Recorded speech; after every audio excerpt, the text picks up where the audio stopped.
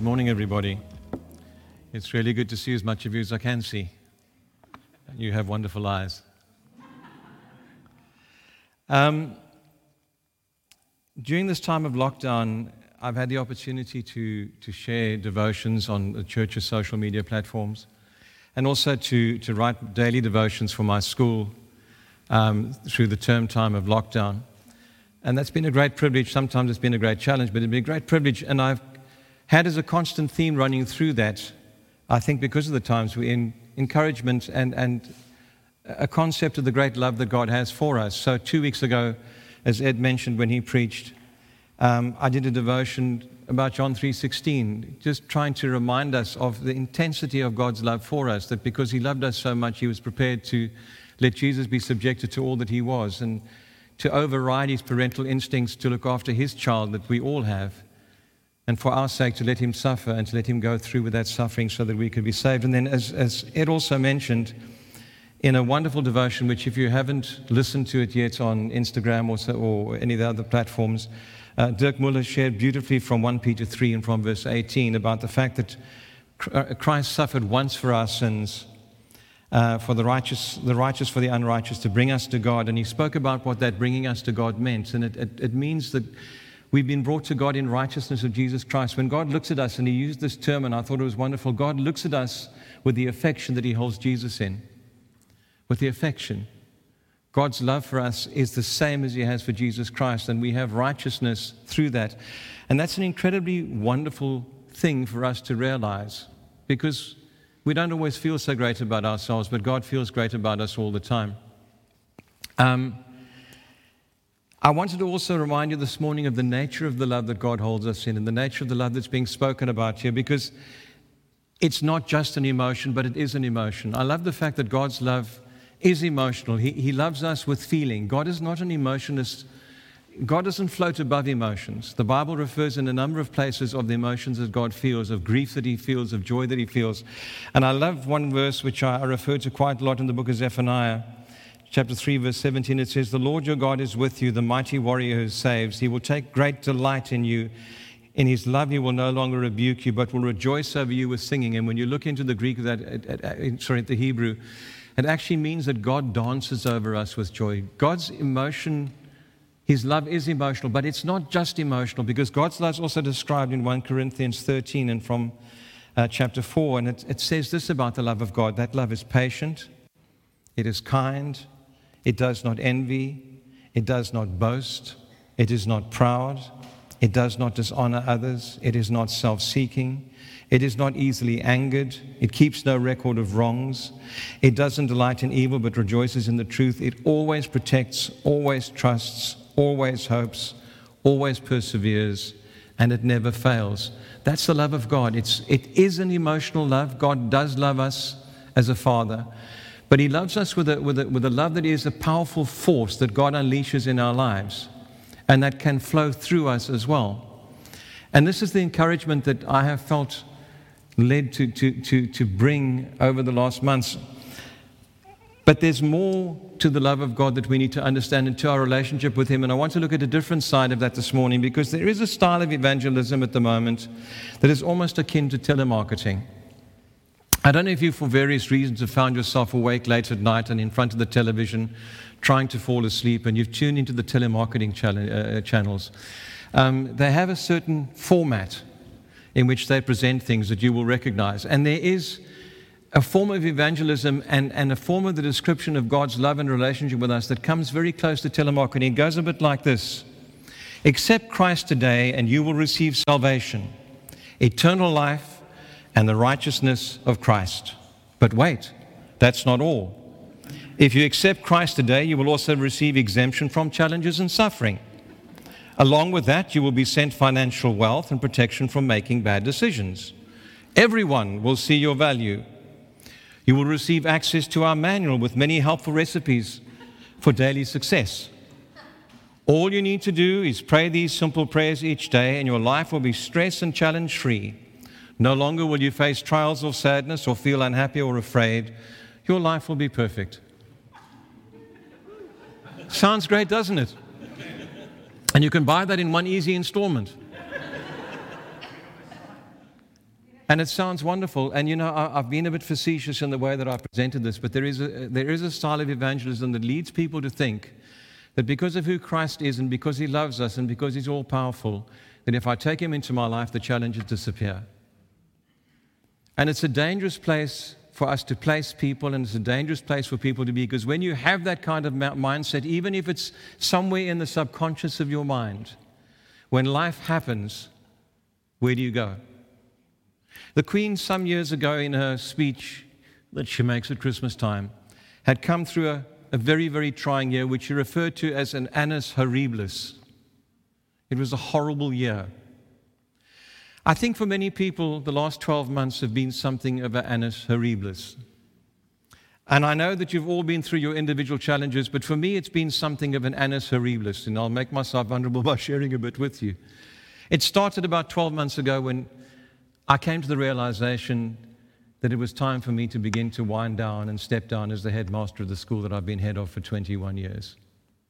For my own sake, because I was beginning to burn out, and for the sake of the school, because the nature of the job has changed since I took it on 21 years ago, and it's time for the school to have a more dynamic and younger and more energetic person with a different style to take over. And so it's been a good decision, and in 2 weeks, I'm officially still the head of the school, but in 2 weeks' time that comes to an end and I become a part-time teacher at the school. And that's been a good decision, but it's not been easy, because for 21 years I've been the head of the King's School in Harpenden. And my sense of worth and my sense of identity, without trying to make it, that has become entwined with that. I get introduced, hello, this is Clive, he's the head of the King's School. And somehow it's hard to release myself from feeling that my worth lies in what I can do for the school. You may struggle with the same things. And so it was a challenge for me when I decided and the decision was made and we began to negotiate about how that would happen. It's been a challenge. I struggled with the concept. Some people go into retirement very easily. My father said to me sometime after he retired that if he'd known how good it was, he would never have started working in the first place. But I don't feel that way. I have been a headmaster for a total, I think, 27 years, 25 consecutive years with the 5 years of the school, 26 with the previous school and this one. And it's become part of my identity, and it's going to be hard not to be in charge, especially since I'm going to go back and work for my successor in a part-time capacity. And I've had to come to terms with that, and I didn't enjoy it. I haven't enjoyed the process. But as I began to get my speed going again and my rhythm back together again, coronavirus arrived. And that's been a real joy to educators. It's been a real joy to us because we've had to close down our schools but keep our schools open. And we've had to devise ways to meet the needs of our pupils, and also to be seen to meet the needs of our pupils in the eyes of their parents, some of whom wrote to me and said we are giving them too much to do, some of whom wrote to me and said we're not giving them enough to do, some of them who wrote to me passionately and said as Christians we should be back at school, and some of them who wrote to me passionately and said as Christians we should not be back at school. It's been a joy. It really has. And as I began to come to terms with that, I fell into a situation in which I suffered an irreconcilable and total breakdown in relationship with my gallbladder. Just before Easter, it decided to try and hurt me as badly as it could. It blocked, the bile duct became blocked by a stone. Infection built up behind that, the bladder began to distend, and I landed up in hospital. And if I put this in the English stoical way, it was jolly sore. And I was jolly uncomfortable. And then they stuck a drain through the side of my chest, through the liver, into the gallbladder to drain the bile out. And then I had a wonderful 6 weeks in which I had to walk around with a tube sticking out of my chest and a plastic bag with dripping bile in it strapped to my leg. It wasn't fun. And then there was a greater horror awaiting me because I had a meeting with a dietitian. And was placed on a diet, the basic premise of which was if it tastes good, and if you really like it, and if it's a staple, you can't have it. And I became subject to chicken and fish, and no coffee, and no cheese, and no red meat, and no fat at all. And it has taken a stone and a half off me, which I'm grateful for, but it's not the best lifestyle to make you feel encouraged. That happened to me. How was your year? Now, if my perception of my relationship with God was based on the fact that if I accept Him into my life, I will receive complete peace, complete health, and perfect life, where is my relationship now? And you may think, but none of us feel that way. I personally have a dear friend who went through a terrible time in his life some years ago in which his marriage and his job and a whole bunch of things fell apart. And his grounding in his faith had been in a church which taught, if you pray well and you live well, God will always bless you. Therefore, if it's not going well, it's your fault. And if you think that a life in Christ is without challenge and only the good things, then when it doesn't happen that way, one of two things must have happened. God must have failed, or you've done something wrong. So it's either disappointment or guilt that then accompanies you into the challenge that you're facing as well. And that's not the greatest place to be. The blessing in my life has not been that it's been challenge-free, and I imagine that's the same in your life. It's rather that in those challenges and in those things that have come into our life in this fairly horribilis annus that has taken place over the last 12 months, we have had that place shared by an almighty God who really, really cares, who sees us with the affection that He sees Jesus, who loves us to the extent that He's prepared to sacrifice His Son for us, and therefore has never for one moment stepped out of the situation that we're in, and has been with us to guide us through all that could be. For me, it manifests in Him making me aware through His Word that my value didn't lie in being the headmaster of the King's School in Harpen, and my value lay in being a child of God through the blood of Jesus Christ. And that's never going to change. No matter what I land up doing in terms of my title or my position or my importance in making things happen, I'm always going to be bought by the precious blood of Jesus Christ, always going to be saved by His grace, always going to be precious to Him in Jesus Christ. In the coronavirus, I don't know how people are surviving this without Jesus. I don't, because I have an eternal hope. Some time ago, Andrew Ollerton visited, and he reminded us of what our hope was in Christ, and he used that wonderful scripture, Hebrews 6, verse 19, which says, we have this hope as an anchor for the soul, firm and secure. It enters the inner sanctuary behind the curtain. He says that our hope is not just, I wish it would go well. Our hope is that Christ has already achieved our salvation. Christ has already seated Himself in glory, and I am tied to Him because I've given my life to Him. And therefore, the anchor of my rope that I'm holding on to is already in glory. It's already behind the veil. It's already in the sanctuary where Christ is seated. And I'm going there one way or the other to achieve all that God has planned for me and to have all that He's purposed for me. That's going to happen through Jesus, and that's an eternal hope that I have. Coronavirus, whatever. Whether I cruise through coronavirus with never having a cough, or whether, and I pray, God, this is not my destiny, but whether I die from it, it doesn't change my eternal hope. Amen. That has already been anchored in glory through Jesus Christ. And with regard to my escapades with my faithless gallbladder, which, by the way, 2 weeks ago, a wonderful surgeon took out, delved into my innards and extracted it, and it's gone very, very well. And I've been able to have coffee again, and I've been able to have cheese again, and life is wonderful. I'm going back to telemarketing. But in that situation, it wasn't that I never went through that challenge, but it was God put great people there to look after me. I've become a huge fan of the NHS. They were amazing from start to finish. In the middle of all their troubles that they had with their virus, they're still picking up the people in my situation and making you feel like they really, really, really care about you. And God provided people at critical times in critical places to make things happen. And I've been very sore, but very blessed. And I've come through it.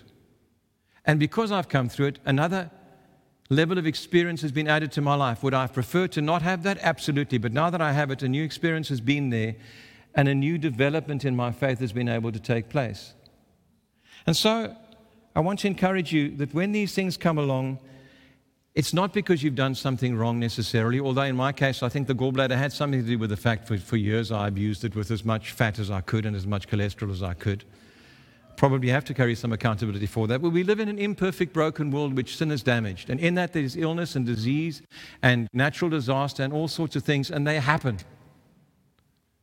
And when they happen, it's not necessarily somebody's fault. It's not because God has failed. It's because we live in that world and we're not in heaven yet. So don't be discouraged and turn away from God. As my dear friend who went through his challenges did, instead of turning away when things didn't go as he'd been led to expect they would, he turned towards God. I don't know how people are living without Jesus at this time, and I want to encourage you, get closer, draw in.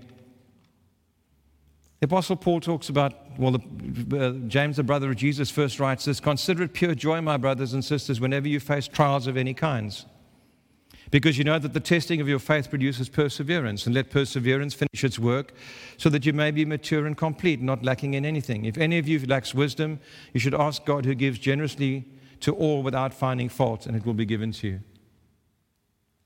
You know, when I landed up in hospital feeling jolly sore, I didn't know what to ask God for. I didn't know what was going on. Frankly, I became a fan of something called morphine, and I genuinely didn't know what was going on for a lot of the time. Because I got it as often, they would give it to me. But I had one sustaining prayer that went through my mind every time I prayed. I kept saying, "God, let your will be done, let your kingdom come." That's the desire of my life. What happens along the way, well, God will give me the strength to deal with that, and He will give you the strength to deal with it. But the greatest thing for your life, the greatest plan for your life, is that God's will is done and God's kingdom comes in your life. And that's something which He does. You don't have to do it. So I want to encourage you at this time. It gets kind of boring carrying on with this corona thing. It just doesn't want to seem to go away. And no matter what we say and how much we jump up and down, it comes along. And sometimes you do have those days, you say, "Okay, Lord, we've got the point now, but when's it going to stop?" And I don't know. I don't have an explanation for every bad thing that happens. I don't have the answer for every bad thing that happens. These things do happen. And they happen to the best of people. Ant referred a little while ago, and look at the scripture again, 2 Corinthians 11. Paul's talking about things that happened to him. You think you've had an annus horribilis? He said, 5 times I received from the Jews the 40 lashes minus 1. 3 times I was beaten with rods. Once I was pelted with stones. 3 times I was shipwrecked. I spent a night and a day on the open sea. I've been constantly on the move. I've been in danger from rivers, danger from bandits, danger from my fellow Jews, danger from Gentiles, danger in the city, danger in the country, danger at sea, and danger from false believers. I have labored and toiled and often gone without sleep. Probably watch telemarketing.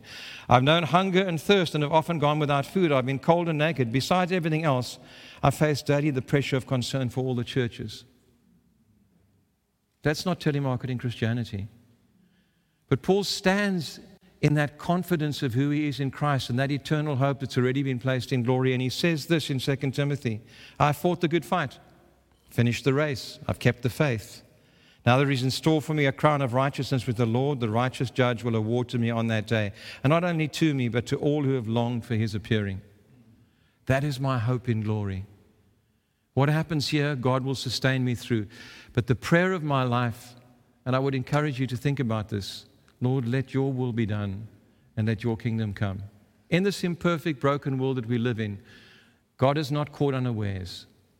Coronavirus didn't catch Him unawares. He's not pacing the floor at night saying, "What do I do about this?"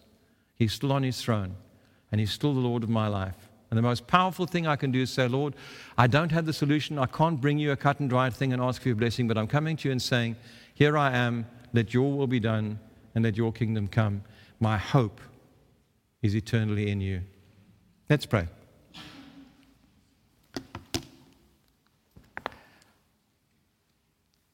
Lord, I thank you that we have a relationship with you as a person and as a father, not with a concept or a marketing ploy. Thank you for your interventions in our lives for good. Thank you that you do heal us. Thank you that you do lift us up, that you do provide for us every day. Thank you that you bring us into joy and happiness and that you bring us through sadness and sorrow and pain. Thank you that you never leave us.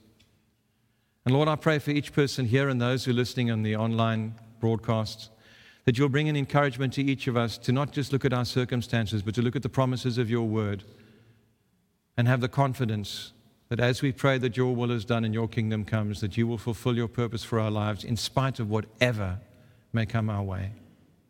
We thank you for the sure promise of that and the hope that we have in that. And we give you all the glory in the name of Jesus. Amen. Bless you.